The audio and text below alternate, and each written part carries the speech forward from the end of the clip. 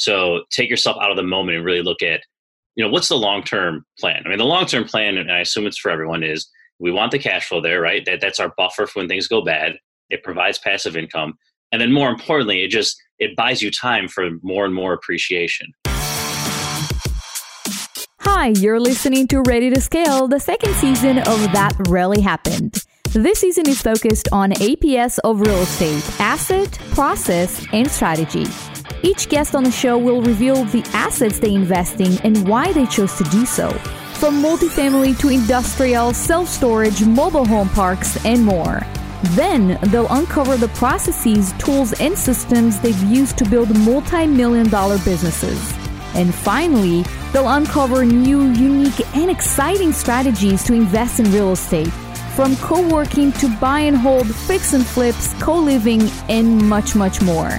Now let's get the show started.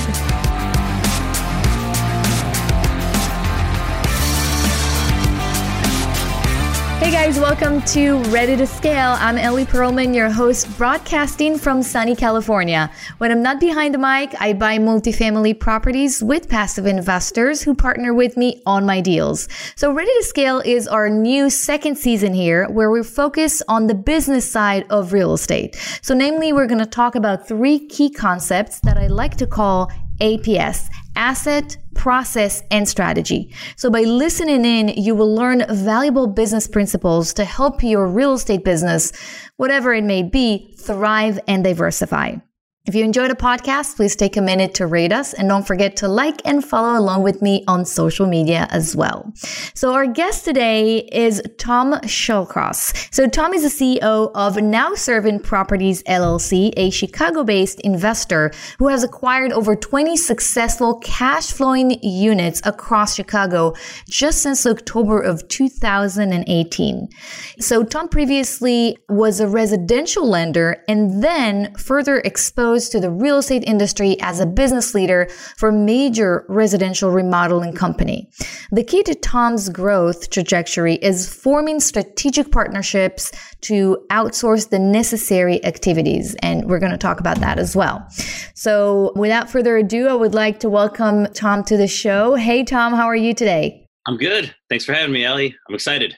Yeah, absolutely. And we had a little chat before about you born and raised in Chicago? Yep, absolutely. Been here my whole life. So it's home for better or for worse. There's a lot of great things about Chicago, a lot of things that could be better. And, we're helping to strive to make some of that better. Mm-hmm. Absolutely. And Chicago is a very interesting market. I would say it's a pretty big city, so it can probably behave like a core market in many regards.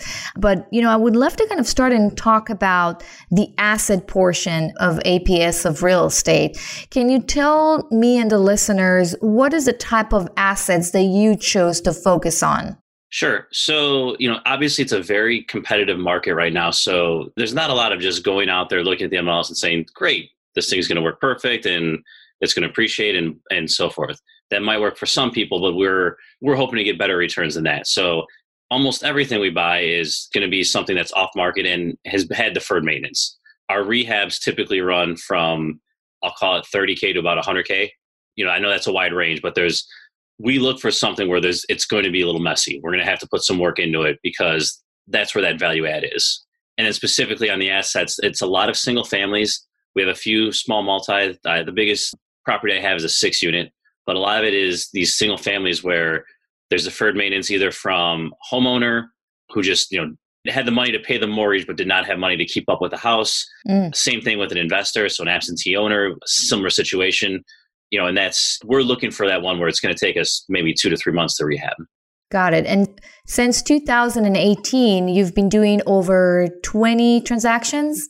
You've completed 20 transactions? 20 units. So it's probably about 13, 14 I have that 6-unit in there. We have a couple of flips as well that I don't count in the units. So it's a little less than that. But yeah, we've been active. At any given time, there's probably about 2 to 3 rehabs going on. At the same time?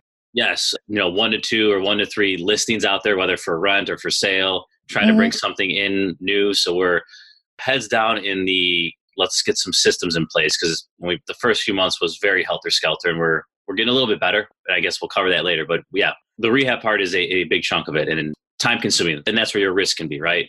That's where you can lose 10K, 20K very quickly. Right, right. And then, when it comes to single family homes and small multifamily properties, what made you actually make the move and start focusing on that type of assets? Yeah, so I think it was just ease of entry. And that doesn't mean like this is where we stay forever, but it's, with multifamily, it's great. And there's guys who probably start out and they syndicate right away and they hit the ground running. I wanted to get in the game. I didn't want to wait around. I'm impatient. I always, like to push the envelope. And that was the way to do it. And I know there's a lot of people who dog on single family and there's legitimate reasons. My thought process though, once you own like, let's call it 10 or 15, you can operate and manage that like a multifamily. That one vacancy doesn't kill you. So that was my goal from the get-go, is like, hey, let's get this thing up to about 15, 20 units and evaluate where we are at that point. And maybe we do start to scale a little bit. But I had the appropriate contractor, the appropriate property manager. Like, I found the right team that can handle the smaller multifamily and the single family. So we jumped in and, maybe there was a better route, but this route's been working. Mm-hmm. That's great. And I think, it really depends on where your passion is, and also what you feel more comfortable with. And sometimes you want to scale slower and sometimes you want to scale faster. And it just depends on your business model, how big is your team, and like you said, how big is your appetite for risk as well.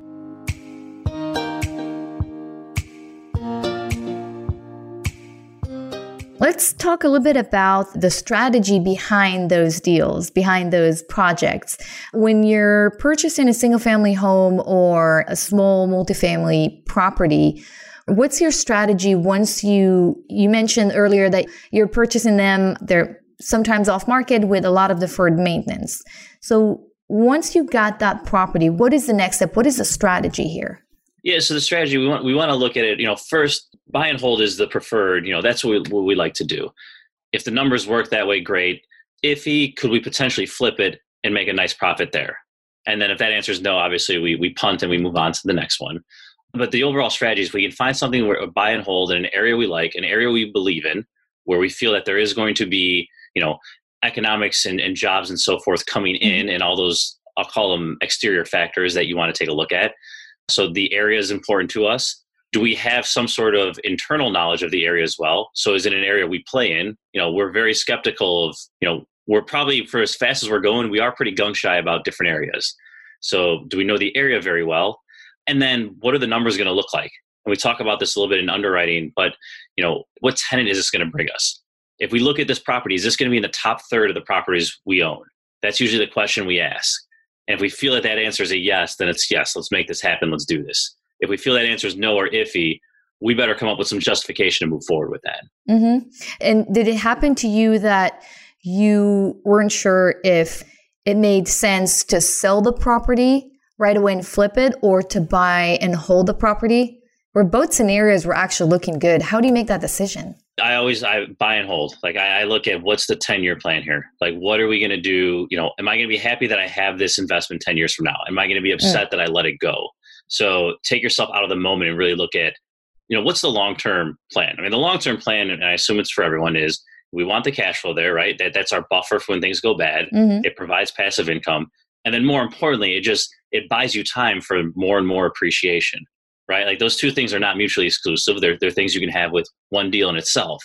So, when you do a flip, you don't get that. You might have money right away, and that money can feed the business, and that can lead to more buy and holds. So there is a time and place for that.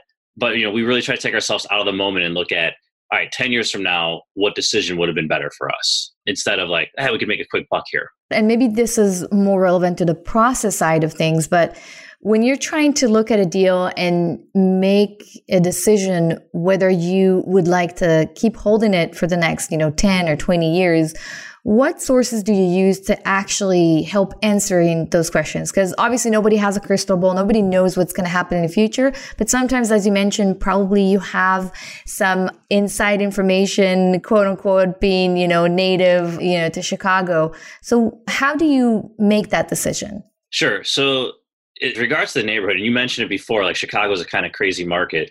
There's, I think, 77 official neighborhoods. There's a lot. And then there's like 200 or something, or 300 communities. Mm-hmm. So Chicago gets a bad rap in the media, and rightfully so. There are some areas here I would never touch. At a macro level, we have net migration that's negative. There are things that are absolutely true that, would stop people from investing. All that being said, there are some neighborhoods that are still very, very good, and there's still people making a lot of money in whether it's single family, multifamily, whatever. There's still opportunity here. So when we look at these areas, like we get hands on the ground. We talk to aldermen, we talk to community leaders, we talk to street leaders. There's like captains on the block. We'll go knock on doors and talk to neighbors. Like we want to be 100% comfortable in an area and really do that due diligence. And then once we are comfortable, it's full steam ahead, right? Like you've done the analysis, and that comes more into like the system side of things, but when something comes over that, all right, my rehab is going to be roughly this. I know I'm going to rent it for this. I need it to be at this price to make this thing work, and let's make it happen. Like, because it's very similar to what you did 2 blocks over, a block over, whatever the case may be. Right. And I think it's really interesting. It's one part that a lot of investors skip. Go to the market and talk to the people there. I remember when I entered a certain market, I just used to drive around and I stopped in certain areas and I just chatted with the locals. And they told me, yeah, I would not go any near, a certain area, or this is where there's a new project there. This is where everyone wants, to live. I remember I got a lead on an off-market deal by just stopping a random person who was walking. And apparently he's a contractor and he just said, oh, I know someone is selling his, I think it was 350 or whatever units, or he's about to sell it. It hasn't hit the market yet. So I rushed there to take a look, but it's really interesting, the insights, what you can understand and hear when you're just going there and not only, behind the computer, reading all those reports, but actually going there and understanding what's happening in the market. Obviously, living in Chicago and, your entire life, that gives you a lot of advantage as well. Yeah. Like I would, for the out-of-staters, like you need someone on the ground. Like you can't look at a spreadsheet and say, this thing looks great. Like you need, whether that's your property manager, whether that's an agent, but I agree 100%. Like the boots on the ground is imperative. Yeah, absolutely. Every deal can look great, but if it's in the wrong side of town, it's a really, really bad deal. And if you don't know the area, if you don't have boots on the ground, it's going to be very hard for you to understand that this is, a great area. And just an anecdote, I live in Santa Monica, so we have some break-ins into apartments here and there, but it's a very, very safe area. I could not feel any safer walking down the streets. But then if you look at the crime report, it looks like I live in this crime zone because you have a lot of homeless people that get arrested near the water, which is kind of far away from where I am, for just sitting on the bench. And so that's kind of on the flip side of it. If someone would just looked at Santa Monica, and I don't buy anything here because of rent control and other issues, but someone, probably would have thought, oh my God, this is the most dangerous neighborhood. But yeah, you definitely need that inside information. Are there any specific areas in Chicago that you're excited about? Yeah, so when we're doing buy and holds, like there's a little area down here called Pullman. We're very heavy on it. The areas around it are a little bit different, but the actual historic part, and I won't go into the whole spiel, but it's a very historic portion of Chicago that's making a comeback. It's being revitalized by both the city and subsidiaries of the city. So they're pumping in jobs here as well. There's been a lot of, I'll call it those macro factors. It's been labeled as an opportunity zone. So we're hoping, we haven't seen the jewels of that yet, but we're hoping that it also brings more investors and more people with capital gains to come. So it's one we're very heavy on. And when we go further north into the city, that's when we do a lot more flips just because the rent numbers are harder to control there. But, that's when you're looking at your typical, you can look at the schools, you can look at where things have been for the past 20 years, where they're going in the next 20 years. We have a couple flips right now up in, I'll call it like North Center. So you're getting a little further west of the hotspots of the city, but still a very great area and you just a better price point for a family to get in and not have to spend an arm and a leg. Right. All right. Well, that's very interesting. I think I have a very good sense of, the type of assets that you're investing in and the strategy behind looking into either flip them or buy and hold. And obviously you're inclined more to buy and hold for the long term than to flip. But if the opportunity presents itself, then you would flip. I want to switch and talk about a part of the process, the acquisitions process for you. And one of the things that I know about you is that you have a very specific underwriting, and you gotten very good at doing your type of underwriting. If you can talk a little bit about that, on how does the underwriting process looks like, and what are the different steps, and what separates you from maybe other investors in the way that you perform your underwriting? Sure. So, it's nothing magical, but when we first started out, like my GC and I would sit there, and anything a wholesaler brought to us, we'd analyze, right? And that's time consuming, even though this is not multifamily, this is not, an hour to analyze a deal, but it's still, it adds up. And so we had to say like, hey, we just got to come up with specific criteria and streamline this as much as possible. And we're not at the point where we can hand it off to a virtual assistant yet, but that's the goal, like to just dummy this thing down. So like someone else can bring it to us and say, hey, this one makes sense. Give it a pair of second eyes and make a call on it, or make a call on what number we need it to be at for this thing to work. So what we've done is, and we've modeled it off of existing, we're a year into this now, and we've been able to kind of model it about what are the real expenses, right? One of the biggest things in Chicago is it's very tenant friendly, right? So you're going to need that buffer in case you have someone who's not paying. You just can't kick them out on the street. Like there's a big cost there. There's a lot of things where it's like, oh my God, my cash flow is crazy. There's a lot of gotchas though, right? There's a lot of ways where that can get eaten up pretty quickly. And what's the cost of that? So we've modeled it off our existing engagements, and we basically run it at, here's what we think it is. Here's the upside, meaning like, here's what would be the perfect ideal world. And unfortunately, that's what too many investors use as their underwriting. And then we run a very, very, very bad model. Let's say this guy doesn't pay us for a third of the year. Let's say, things go down by 20%. Let's say our appraisal comes in $20K low. Let's say that we go 10% over on rehab. And we pretty much run that all together. And on that lower tiered one, we call it like a red, yellow, and green. On that red one, if it still is okay, where we're going to be able to cover our expenses, in that worst case scenario, we're feeling pretty good about it, right? We're covered. If a recession hits, if we have a bad tenant, if rehab goes wrong, whatever, we've just covered all those bases. And that gives us peace of mind. We don't have to worry about that what if process. And then on the middle one, we're looking pretty. And the ideal one, that's not something we want to bank on, but it's just to show like, hey, does this have a bigger upside? Because some of these areas, there's not much difference between the three, right? There's not a big upside. The heavier the upside, the more loose we'll get on the lower end ones. So we kind of run it through those three models, which, it's nothing fancy. It's just Excel sheets of, and you plug and chug and you spit out three different models, and you can look at, hey, this is ugly, good, and this is probably what's going to happen. Are we good in all three scenarios? And is there enough upside where we're okay taking on some risk if things go sour? So I've rambled on a bit, but that's how we kind of model it. And it's been based off of the deals we've done, talking to our property manager, really looking through the reports, not just, hey, we spent $250 on a maintenance call. What was it? What went wrong so we can do it in the rehab next time? Like all those things just to try to streamline this thing as much as possible. Yeah. And I think, obviously the more robust of a process you have, the faster you can look at a deal and the more deals you're going to look, into it. And I'm a huge believer in creating a process. And I think what you said earlier about outsourcing the deal sourcing. So have someone to basically look at the deals that are out there in the market and perform kind of an initial, check to see what deals might work.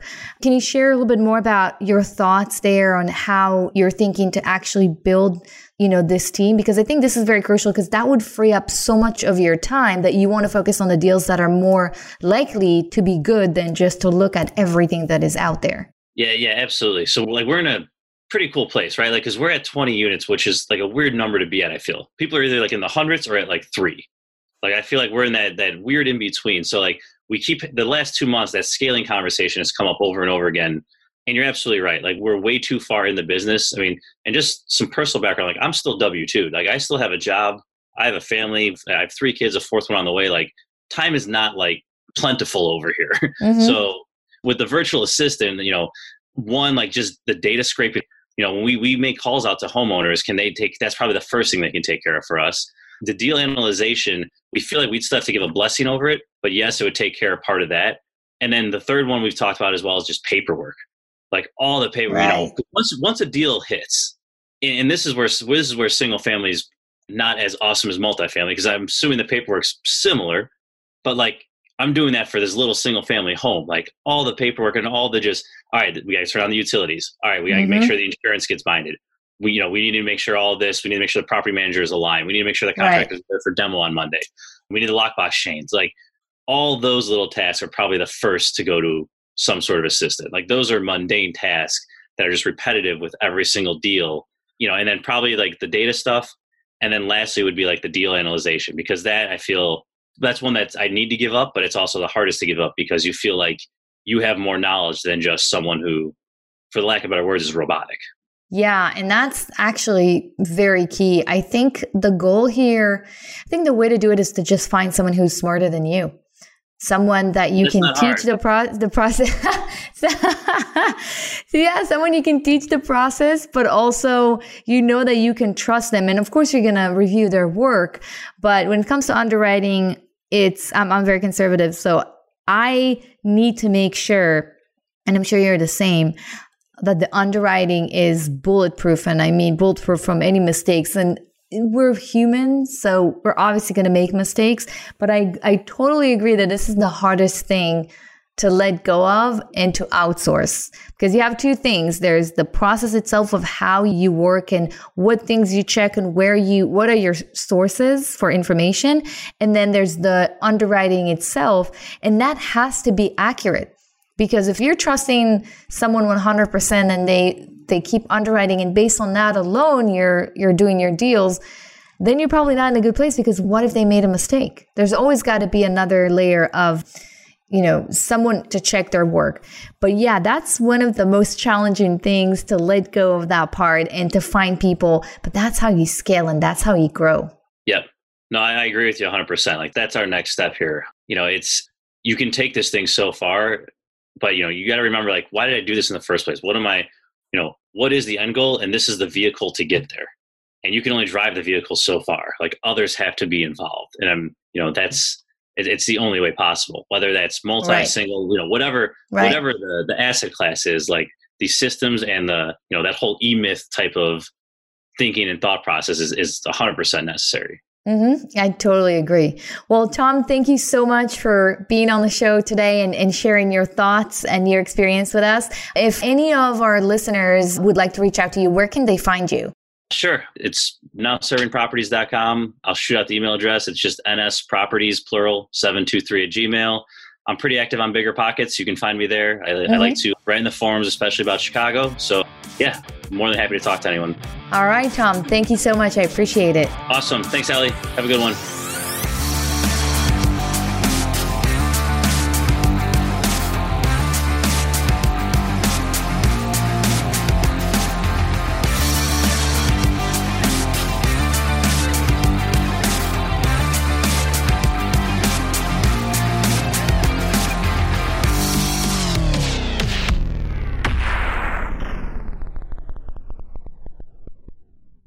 This podcast is a part of the C-Suite Radio Network.